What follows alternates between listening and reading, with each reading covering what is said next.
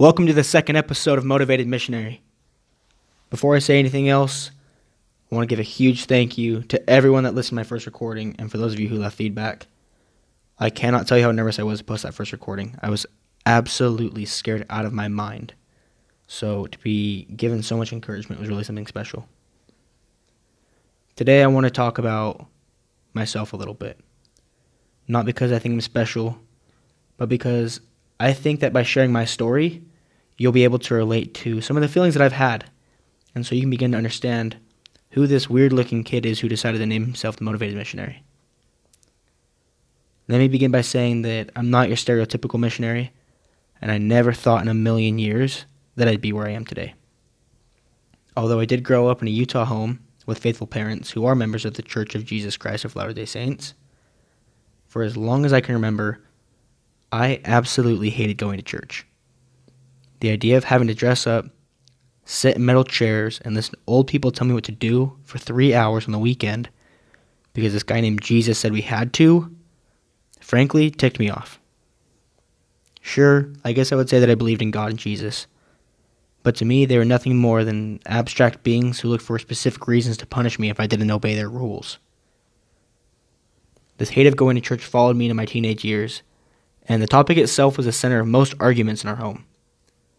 I remember one argument in particular where my mom and I were going back and forth about why I needed to go to church as she shared her desire for me to go.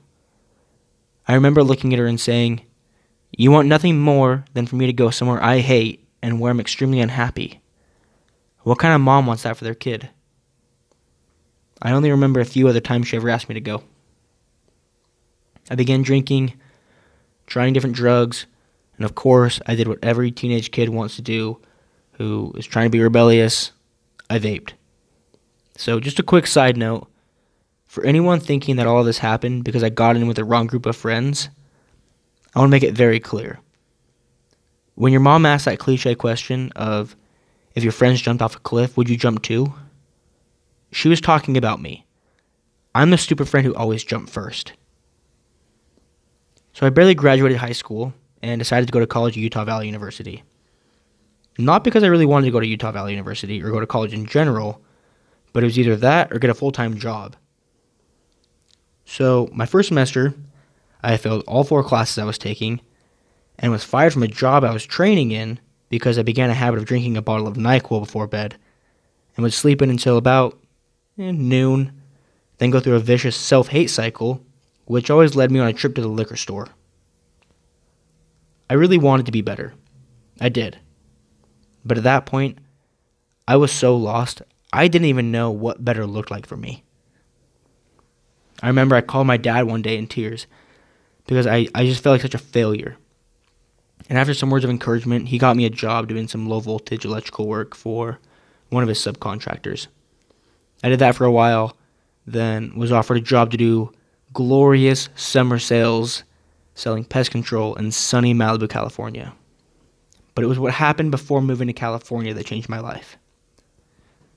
My mom asked me one day, out of the blue, if I would like to go on a 3-week trip to Greece with her, my sister, and I to do humanitarian work in refugee camps.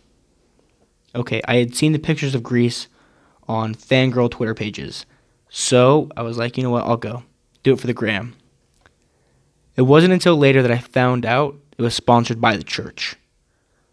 We had scripture study every day and a devotional type meeting every night, and we prayed over absolutely everything.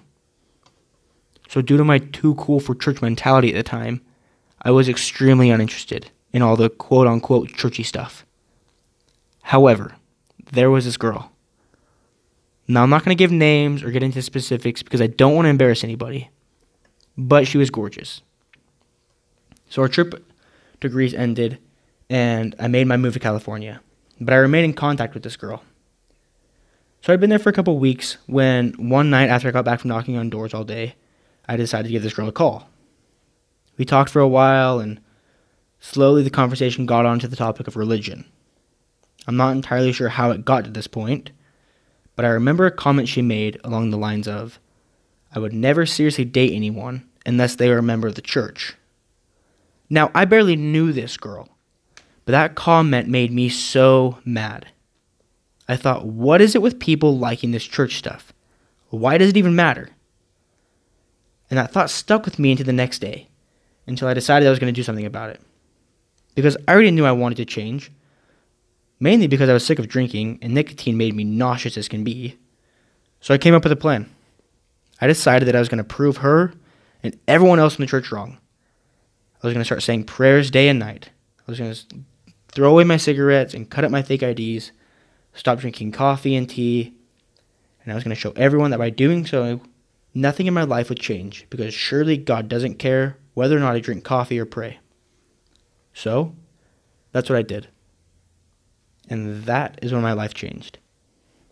In 3 weeks, I went from wanting to take my name out of the records of the Church of Jesus Christ of Latter-day Saints to telling a bishop I had only met 1 week prior that I wanted to serve a 2-year mission. I began to know and feel of the literal love that God has for me. And for the first time in my life, I felt like I had divine guidance. I began to understand who Jesus Christ is and why he loves me. Now, why do I tell you all of that? In the next few podcasts, I will be explaining the specific events that happened within those 3 weeks that changed me forever, and why things like prayer, scripture study, going to church, and not drinking or doing drugs actually makes a difference. I will be explaining in my words who God is and why he matters in our everyday lives. Now, let me be clear, my desire is not to prove anyone wrong or to try to portray myself as some holy guy. Believe me when I say I am not perfect. Far, far, far from perfect.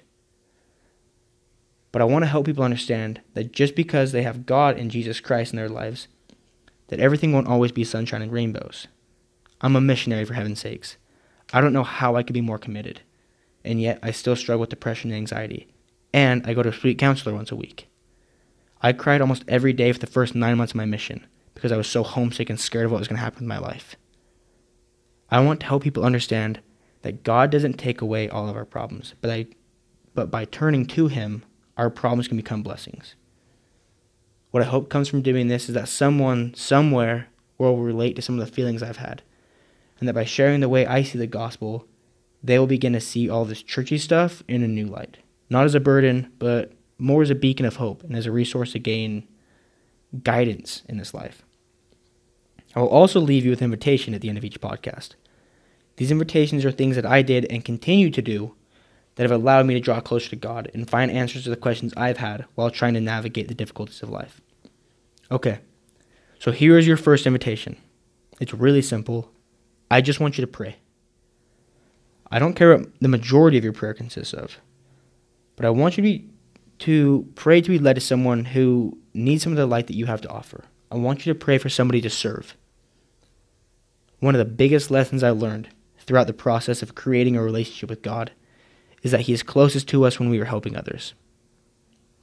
I promise you that by praying for someone to help, you will see opportunities open up all around that you have never had before. It's time to get serious about our spirituality. Find out for yourself that God knows and loves you, then do something about it. And stay motivated.